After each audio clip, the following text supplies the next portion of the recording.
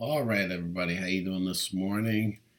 I did a review the other day on the blackjack I got. I also did one on the fresh squeeze, but we're going to start out with a fresh squeezed morning since I don't know what I did with the clip. So let's get it started up again. Got my coffee here, my Imperial mug. If anybody doesn't know, that's the national beer of Costa Rica, best-selling beer. The other one they sell a lot of is Victoria. And I got don't know where the heck my coffee's from. Probably Colombia. But, so I got the fresh squeezed. There's a nice little bud out of it. Fresh squeezed morning.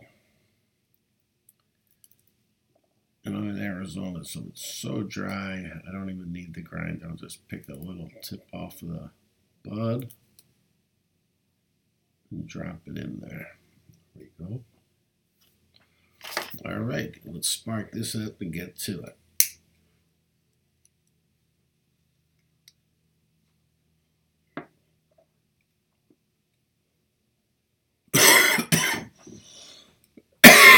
Now that tastes much better than the blackjack. Great name for it, fresh squeezed, because it does taste fresh. It tastes very fresh.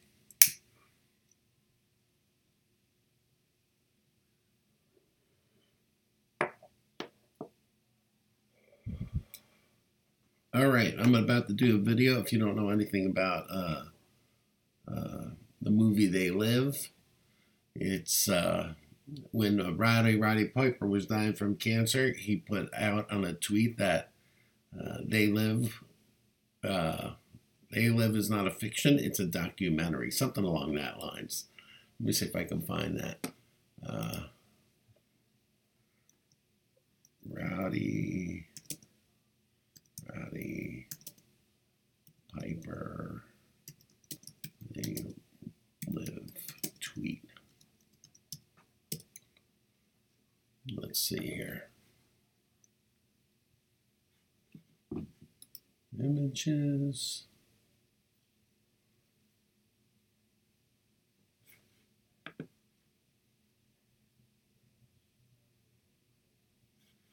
Let's see here.